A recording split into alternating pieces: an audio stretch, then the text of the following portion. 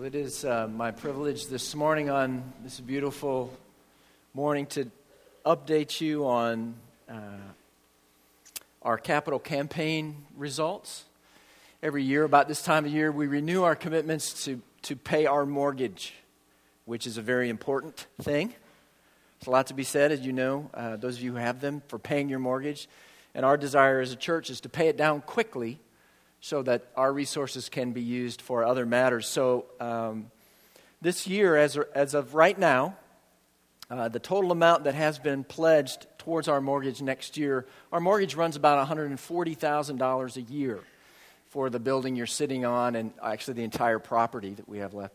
So $172,000 is pledged towards next year, which is a matter of great thankfulness to God in a time when money is tight in our culture and in a congregation with many who are struggling to make ends meet. This marks significant generosity for which, honestly, as a pastor, I am deeply, deeply grateful. Next year, 10% of that amount will go to Haiti, to help with a ministry, to that orphanage, to that church, to those churches in the city of Wanamint. And you can imagine how far $17,000 will go in Haiti. So thanks be to God for that privilege. But think with me what $172,000 would do in Haiti. And when our debt is gone, those resources will be free to do that work. So that is encouraging and very exciting. There is a matter of concern, though, that I need to express to you related to this matter. At this point in time, 181 pledges have been received from North Wake. What this means is that between 40 and 50% of our congregation have decided not to participate in paying down our financial obligations on our property. And just as your pastor, that's a concern to me. And if you are a thinking person, that should be a concern to you. Friends, half of us cannot carry this burden without you. I mean, honestly, I am increasing my giving every year. But I cannot do this. We cannot do this without you. I know some of you are thinking, my gosh, I'm a poor student. You're a poor student who's part of our family here. Okay? This is our obligation. This is our responsibility. Join us. Don't sit this one out. We need your paltry gifts on top of my paltry gifts to take care of this matter. Half of our church cannot bear this responsibility without you. So just practically, we need your help. We need the help of everyone who calls North Wake home. Now also, I am concerned about what it is that might be lodging in your heart that keeps you from giving. I don't know what that is. I doubt it honors God. It may be fear, it may be a variety of other things, but be very careful about sitting out a thing that our church collectively is committed to. Be very careful. The lure of stuff coupled with an independent spirit is a spiritually dangerous mixture. It is good for us and hard for us as Americans to give to a set of priorities determined not by me as an individual, but by our church and our church leaders collectively. It is good for our souls to happily submit to that leadership and join in this matter. And I know some of you are thinking, look, I'm only going to be here for a couple of years. I'm here on a temporary assignment, or I'm here in school, and then I'm gone. I don't know. and you don't know. But these are your best and only 2 years to give to the church. Okay? Give your best. Don't consume the church for this season. Make them count. So, on the one hand, we have much to be thankful to God for. On the other hand, there is some self-examination that must go on before God in this matter. And if you have questions, meet with our leaders, get them answered, and join us. Okay? And now, the fun stuff. We get to open the Word together. So would you bow with me in prayer? We'll commit both these matters to the Lord. Father, thank you. Thank you for making us so rich.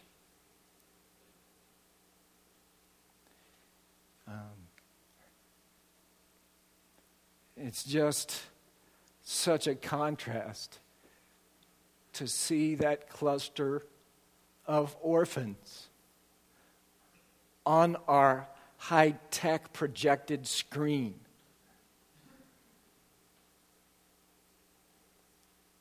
Oh God, we are the rich of which you speak. God, help us to be generous and not to fix our hope on the wealth of this world, which is so fleeting. So, Lord, we make this offering of these pledges to you for your name's sake, for your pleasure, for your glory. And as we re-examine our hearts, I pray that you would give us great freedom and joy in this matter, knowing that you love cheerful gifts. And Lord, now we open your word because we need to hear from you.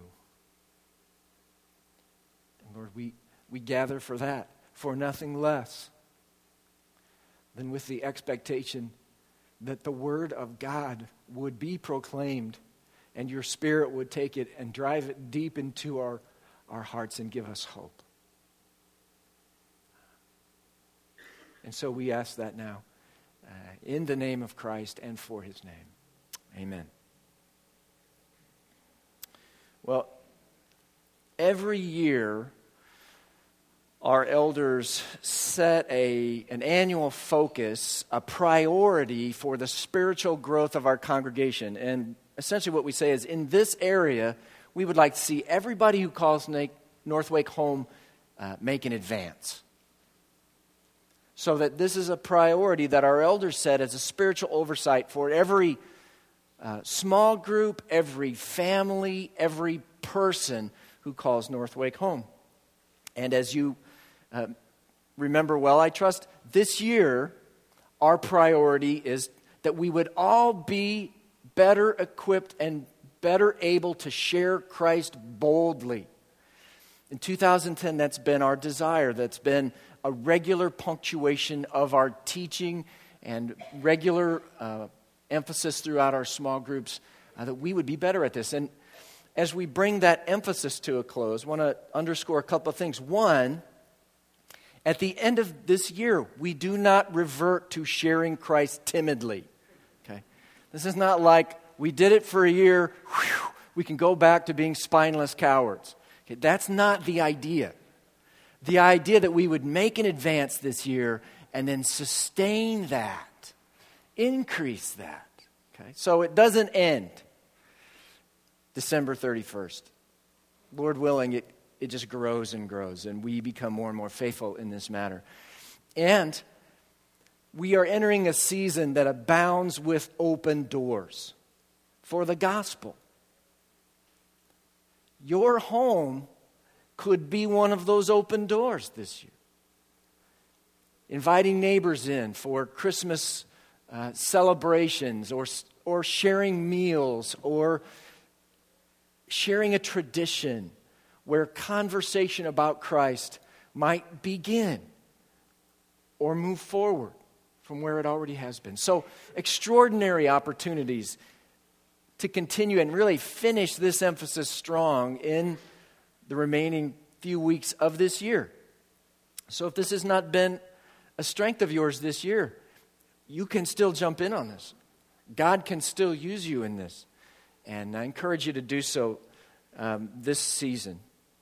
Now, what I'd like to do today is let you in on what next year's focus will be, what our emphasis is. And the elders have crafted a statement that goes like this, that next year in 2011, we want that to be a year where we present a compelling vision of the church that challenges us to truly be the church, finding our primary identity and mission in being an integral, inseparable, glad, and willing member of Christ's church.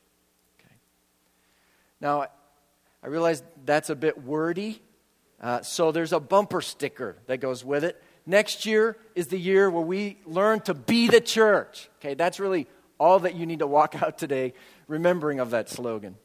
Be the church. We're going to learn together. What does it really mean to be the church? Not to do church, not to attend church, but for you and me together to be the church. And that's the question that we want to explore together today. Really look at the tip of a whole iceberg of teaching that we'll hopefully unwrap together next year on what it means to be the church.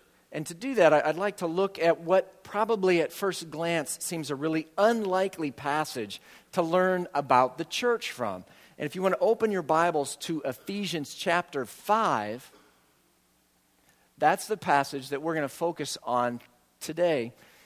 And I'd like to just read it to you, starting in verse 21 for your consideration. It says, "Submit to one another out of reverence for Christ.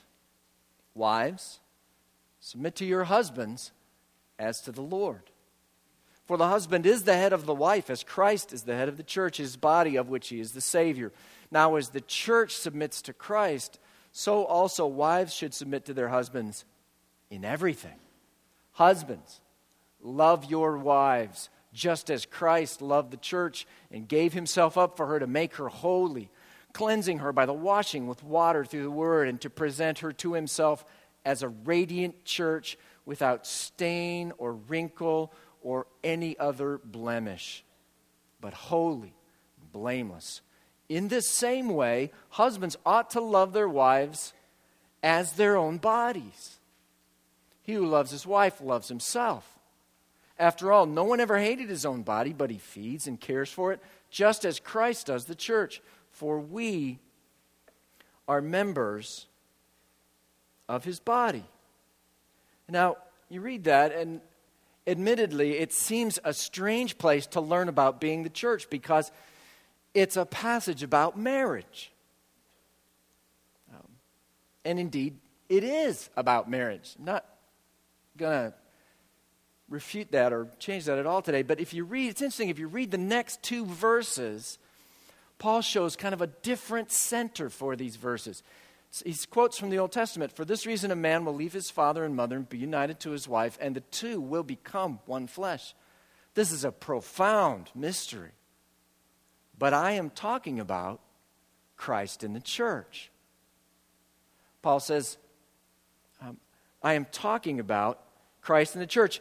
Behind all this teaching about how to be married looms his understanding of what it means to be the church. So what I would like to do today is unpack some of what Paul's teaching in this particular passage about what it means to be the church. And the first thing that's so evident as you start out reading this, looking not primarily about marriage, but looking primarily about what it means to be the church, the first thing, number one thing, is that to be the church is to live willingly under Christ's lordship. That just jumps right out of the blocks in this passage. It is to willingly embrace that Jesus is Lord of the church and of my life. Look with me at the very first verse, verse 21. submit to one another out of reverence for Christ. Wives, submit to your husbands as to the Lord, for the husband's the head of the wife, as Christ is the head of the church, his body, of which he is the Savior. Now, as the church submits to Christ, so also wives should submit to their husbands in everything.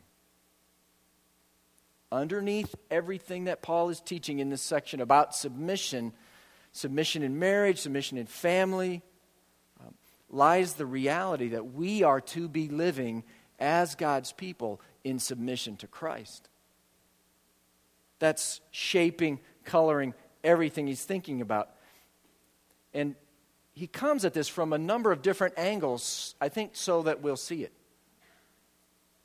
In verse 21, where it says, submit to one another out of reverence for Christ, that's probably been domesticated just a little too much. A lot of your Bibles will read a more literal rendering, out of fear of Christ. Fear is different for us when we are believers than what fear of Christ was like when we were rebels against God. But it's still fear. It is still an awesome fear. And honestly, this time of year does not help with fearing Christ.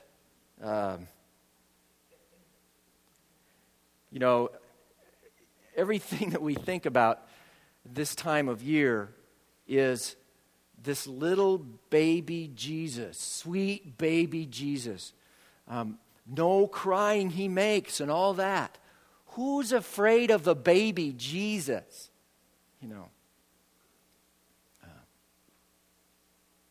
But in case you didn't notice, if you read a little further in the story, baby Jesus is all grown up. Okay? He's not baby Jesus anymore.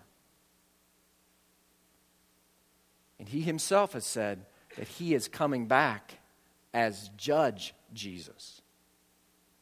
Listen to his words. In John chapter 5, he says, moreover, the Father judges no one, but has entrusted all judgment to the Son. And he has given him authority to judge because he is the Son of Man. Do not be amazed at this, for a time is coming when all who are in their graves will hear his voice. The voice of this judge will summon everyone from their grave. Such is his authority. They will come out. Those who have done good will rise to live, and those who have done evil will rise before this judge to be condemned. Now, however you work out your scenarios about this coming day of judgment, a couple things are really clear. One, it's coming. And two, Jesus' words should give you pause when you contemplate doing evil, sharing in evil. Actually, that's not exactly right. Jesus' words should not give you pause when you contemplate evil. His words should grind you to a halt and make you run for your life from evil.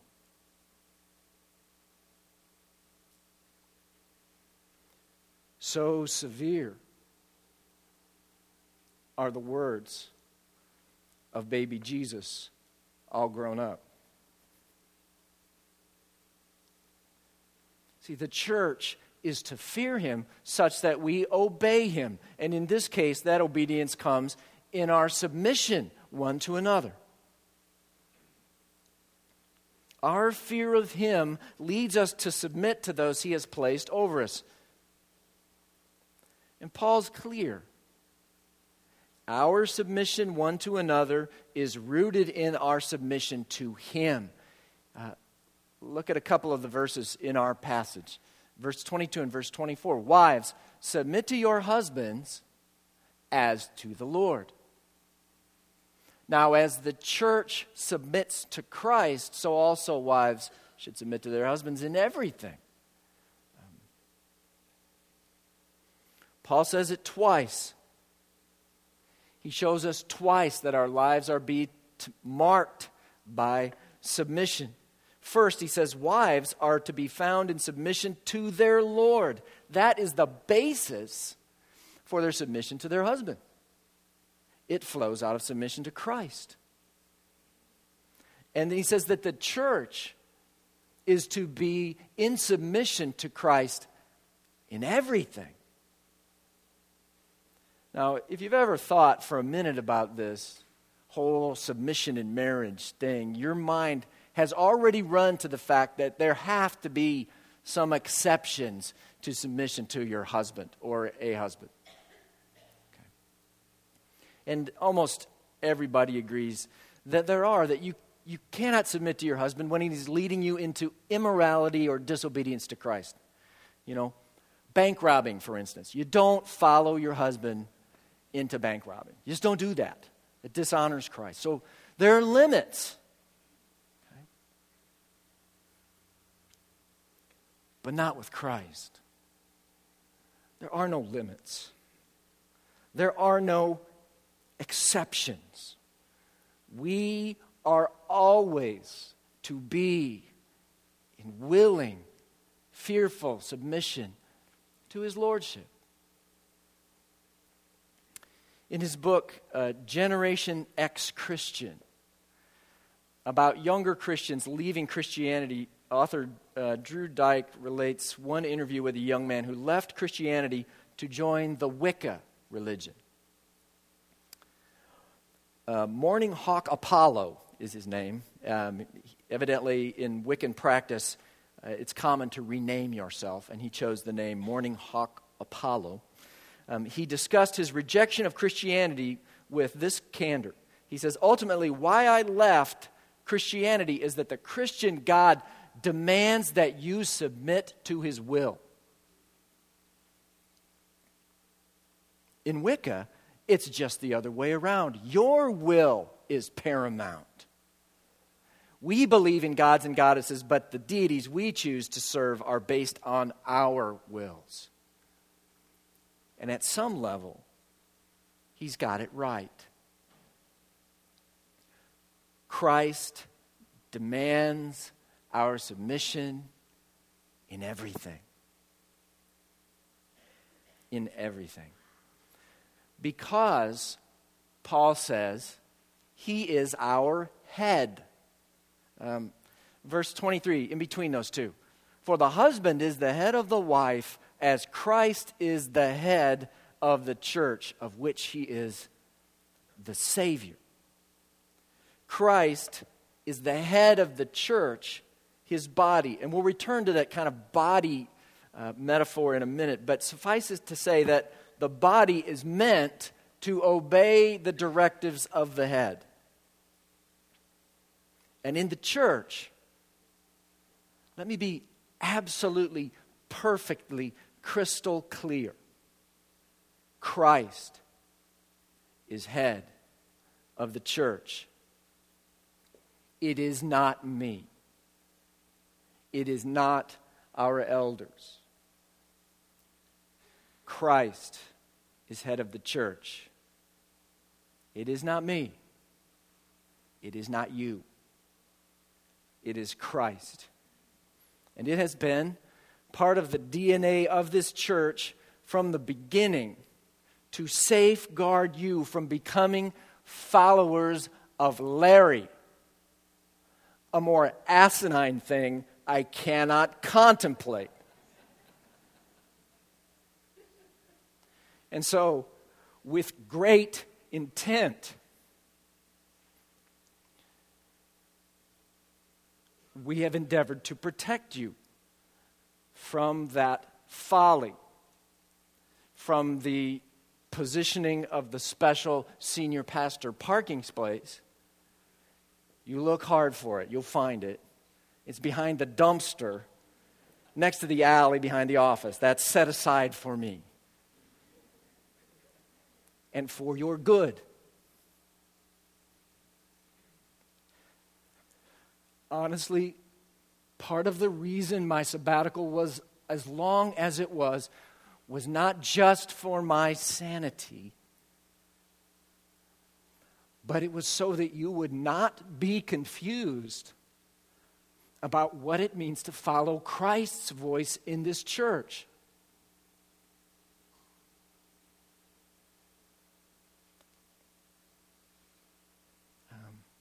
Christ alone is the head of the church.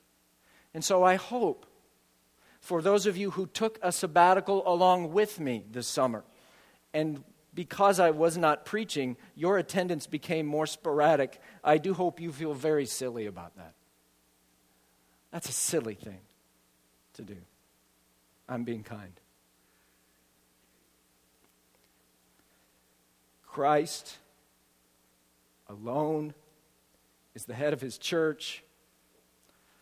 Commentator put it this way on this passage: pastors and church boards do not lead churches other than to help them find the purposes of Christ. We fear Christ and submit to him supremely in everything because he's our head. He's the head. So what does it mean to be the church? It means we're living out our lives in fear of him, in submission to him as the head of our church, the head of the church. And this has many marks, I suppose, but principally it reveals itself in a willing obedience. Willing, fearful obedience to Christ in all things. Does that mark you? Would people say that marks you? Would your spouse say that about you? Would your friends say that marks you? Do you fear bending the rules if they benefit you but they would dishonor Christ? When you enter a room or a group, does the bar get higher or lower because of your presence and example?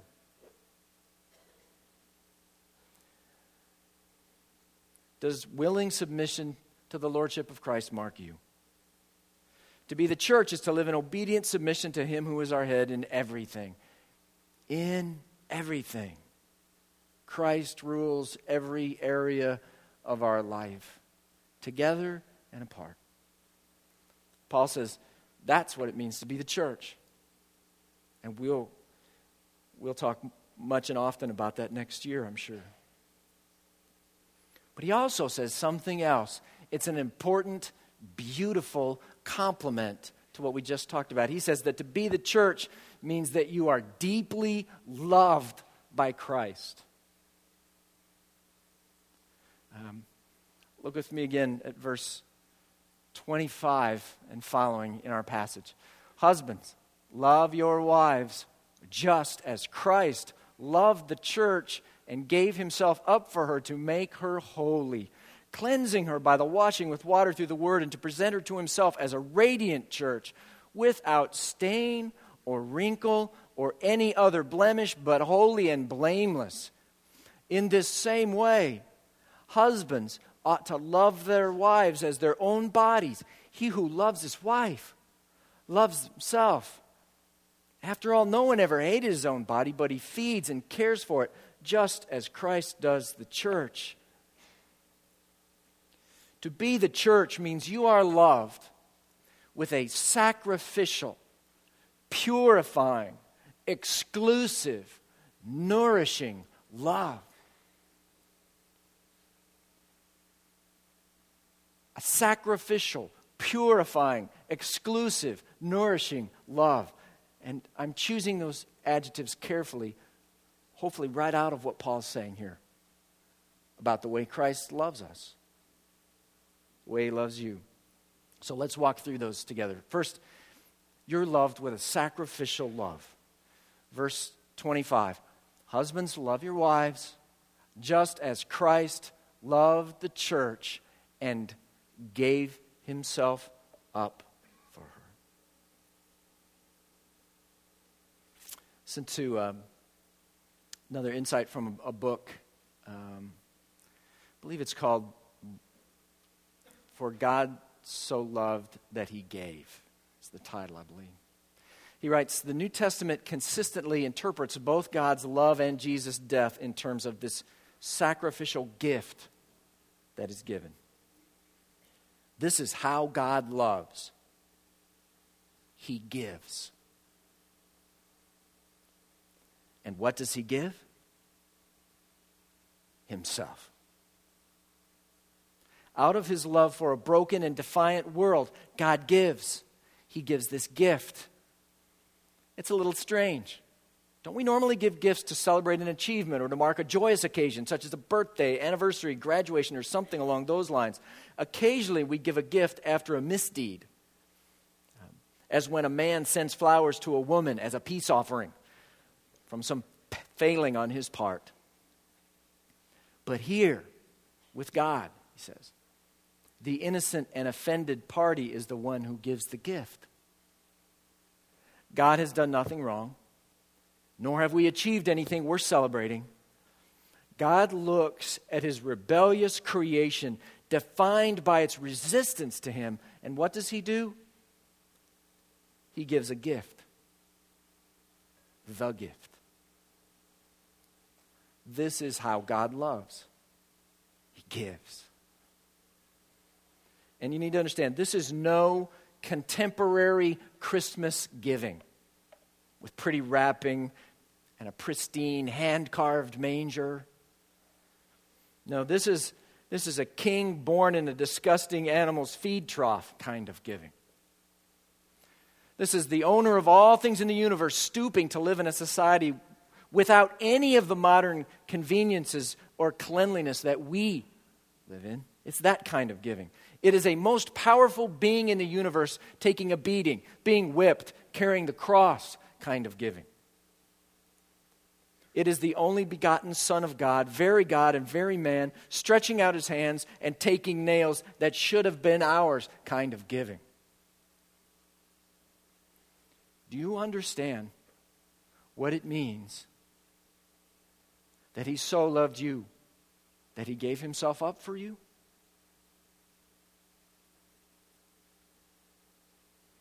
It's almost beyond grasp.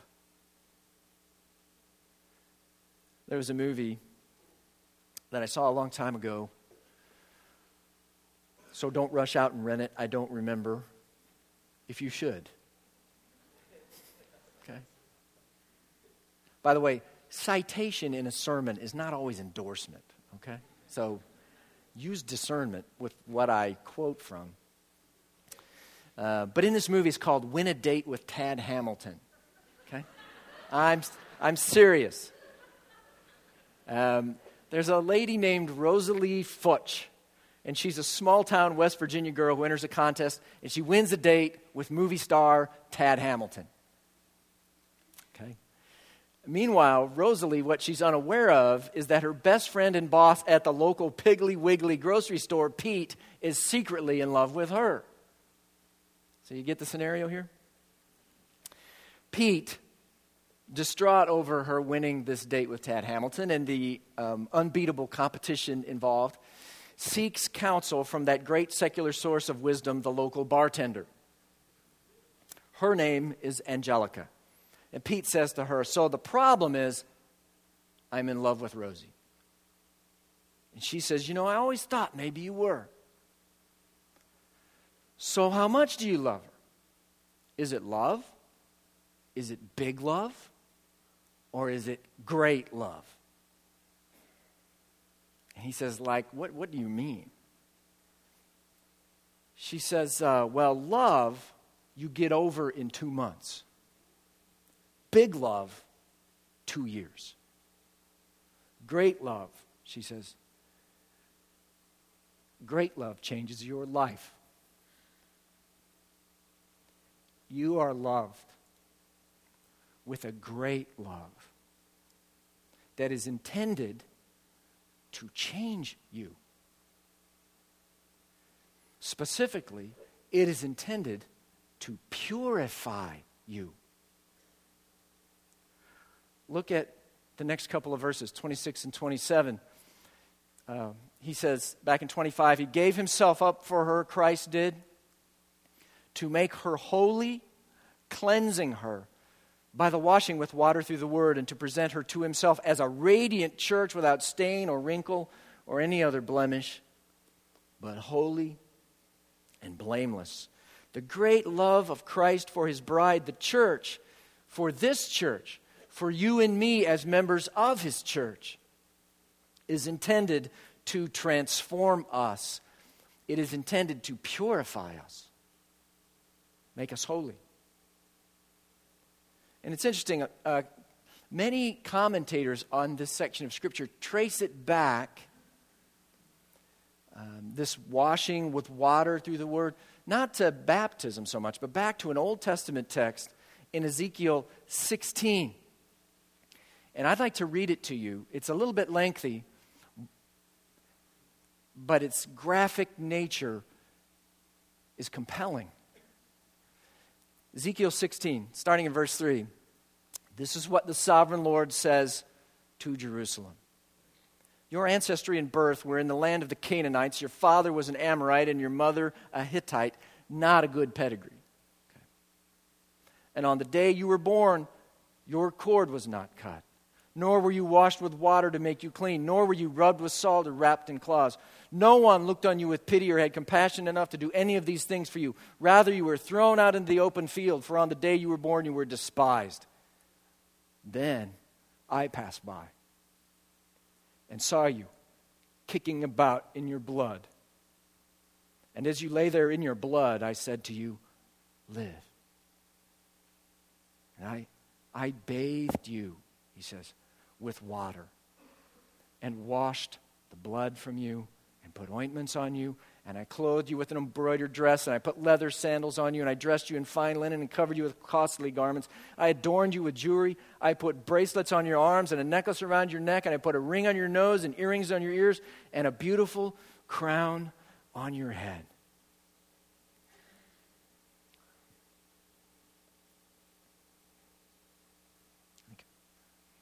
So you were adorned with gold and silver. Your clothes were of fine linen and costly fabric and embroidered cloth. Your food was fine flour, honey, and olive oil. You became very beautiful and rose to be a queen.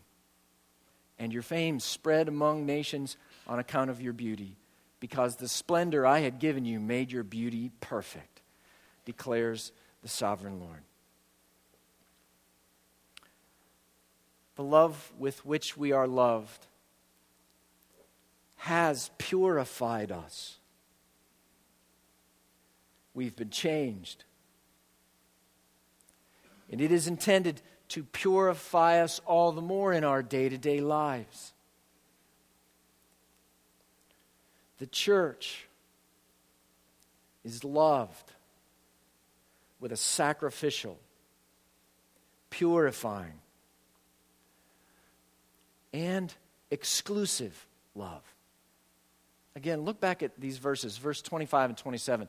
Husbands, love your wives just as Christ loved the church and gave himself up for her, to present her to himself as a radiant church without stain or wrinkle or any other blemish, but holy and blameless.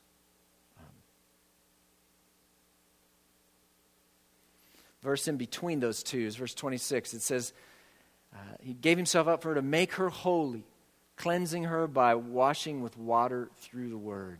That expression, to make her holy, some of your Bibles render that to sanctify her.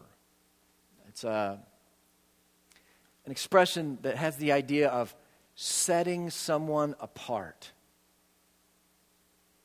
And in this instance, it is an exclusive setting apart, an exclusive love that sets us apart, that lays claim to us forever for one lover only. The church is for Christ alone, and he will not share us with any other. And that's what our weddings reflect. If you've ever been to one of the last remaining traditional weddings on earth, at the beginning of the wedding, I love this part of the ceremony. There's a thing called the Declaration of Intent. And usually it's done right before at the beginning of the service before anything starts, just to make sure that everybody's on the same page. And the pastor will say to the woman, and then again to the man, but to the woman in this case, Susie, will you have this man to be your husband, to live together with him in the covenant of marriage? Will you love him, comfort him, honor and keep him in sickness and in health, and forsaking all others, be faithful to him as long as you both shall live? And then it's asked also of the man. See, the love of Christ, this great sacrificial, purifying love, is intended to mark us off as His, so that we would forsake all others and be faithful to Him alone as long as we live.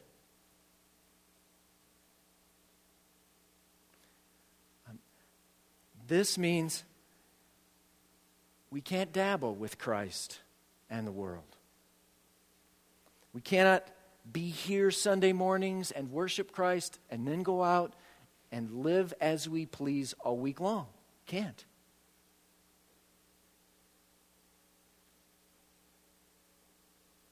As Jesus Himself would put it in one instance, you can't love God and mammon. You just can't. And I think you see now why unfaithfulness is such a God-dishonoring thing in our marriages. It's contrary to love. It's contrary to the way God loves us, with an exclusive, set apart, for Him only kind of love. I wonder, would you say this morning that Christ is really your one great supreme love? Could you say that?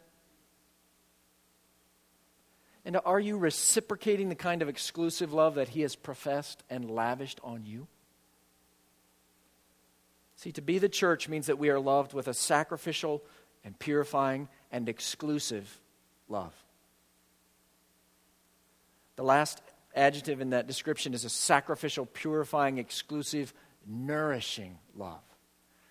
It comes from verses 28 and 29. It says, in the same way, husbands ought to love their wives as their own bodies. He who loves his wife loves himself. After all, no one ever hated his own body, but he feeds and cares for it, just as Christ does the church. He feeds it, Christ does, and He cares for it. He does this for the church. He does it for this church. He does it for you and me.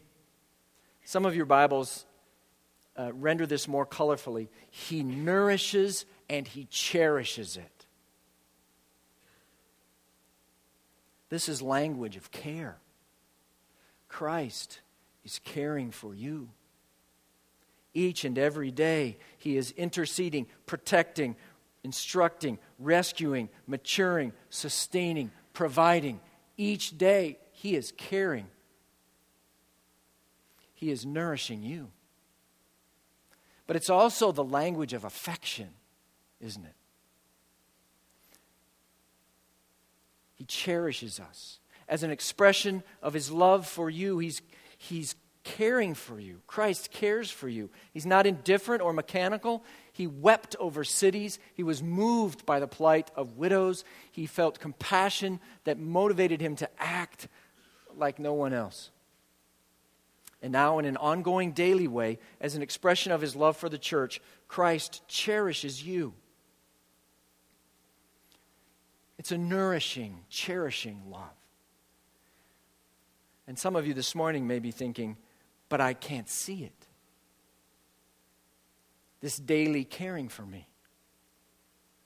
My days are hard and my suffering is endless. I just can't see it.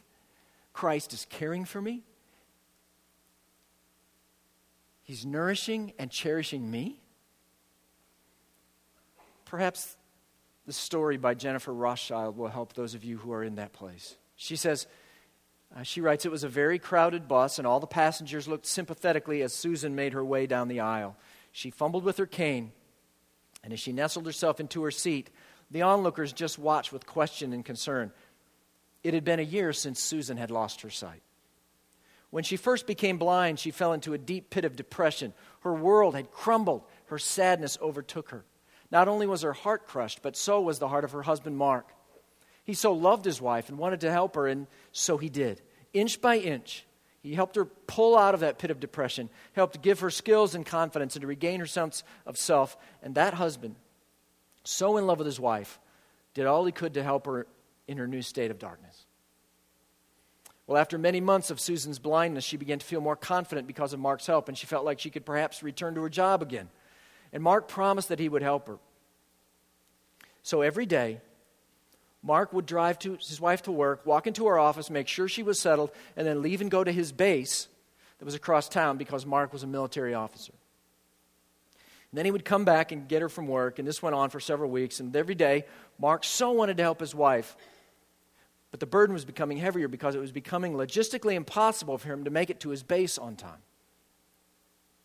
He dreaded having to announce to Susan that he wasn't going to be able to drive her to work, but in the end he had to. She replied, "I cannot ride the bus to work. I'm blind. How am I going to know how many stairs there are? How am I going to know what path to take? I feel like you're abandoning me." And Mark's heart was crushed. He promised her, like he had done from the very beginning, he would do whatever it took to help her until she felt confident and independent on the bus. And he helped her with the routes. He helped her learn the stairs, learn the paths. And so finally, after several weeks of doing such, Susan was confident. He went to his base. She went to her work. Monday morning, she got on the bus. She went to work. She came home. It was flawless. Then Friday morning arrived. Susan made her way onto the bus. And as she went to pay her fare, the bus driver said, "Ma'am, you sure are lucky." Susan said, "Are you talking to me?" And the bus driver said, "Yeah. It must feel good to be cared for as you are." Susan replied, "I don't know what you mean." Bus driver said, "Well, every morning when I drop you off at your stop, as soon as those doors open, I can see that man standing over there at the corner. And he watches you. As soon as you step off the bus, his eyes are on you. I think he's some kind of military officer because of his uniform. His eyes follow you as you walk across that parking lot. And his eyes don't leave you as you're trying to walk up those stairs.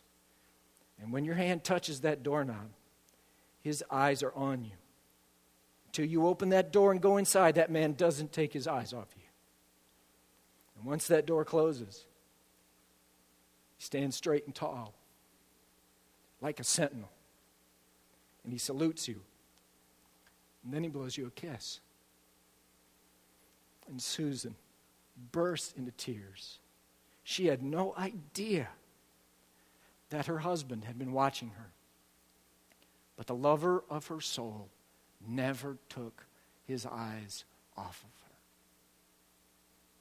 See, to be the church means that every day, each day, he cherishes and nourishes you. He has promised you that. But often it is in ways simply that we do not have eyes to see. What does it mean to be the church? It means we're in happy submission to Christ as our head, our Lord. And it means we are loved by him, sacrificially, exclusively, in a way that purifies and nourishes and cherishes us every day. And Paul ties it all together in this metaphor when he calls us in verse 30. He says, we are members of his body. To be the church, Paul says, is to be Christ's body. And he has in mind those two things we've been talking about. To be the body is to be in submission to the head. To be anything else is to suffer some terrible ailment in our, it's almost freakish when a body cannot, or worse not, will not respond to its head. But to be the body is also to be cared for in an extraordinary way. I mean, we love our bodies, don't we? Think of everything you do for your body. And I take amazing care of my body. I may not show, but I take amazing care of my body. I mean, I feed it 3 squares a day at least. I take it for bike rides. I buy it comfortable furniture. I take it to the doctor when it's ill. I make sure it gets rest, maybe even a nap when it's tired. I dress it up nice. I wash it and douse it with cologne to make it smell nice. I love my body. I take really good care of my body. See, something has gone terribly wrong if someone fails to clothe or feed or care for their own body. And so to be the body of Christ, according to the way Paul's using it here, is to be in submission to the head and to be greatly loved and cared for. My concern is that those might not be marking us as they should here at Northway. Are they marking you? As a member of Christ's body, are you living in submission to Him in everything? In everything? Are you cherishing the love that so cherishes you? So, our time is way gone, and I apologize for that. But I do want to have the team come and lead us in closing prayer. And if God has been speaking and prompting to you this morning, a great way for a first step of response is simply to come forward with a friend or grab one of our leaders who hang out in the front and have prayer. You can come alone and just you and God have prayer, but it's a great kind of intentional step. So as the team comes, let's stand together. Let's worship our King and respond to Him as He's been speaking to you.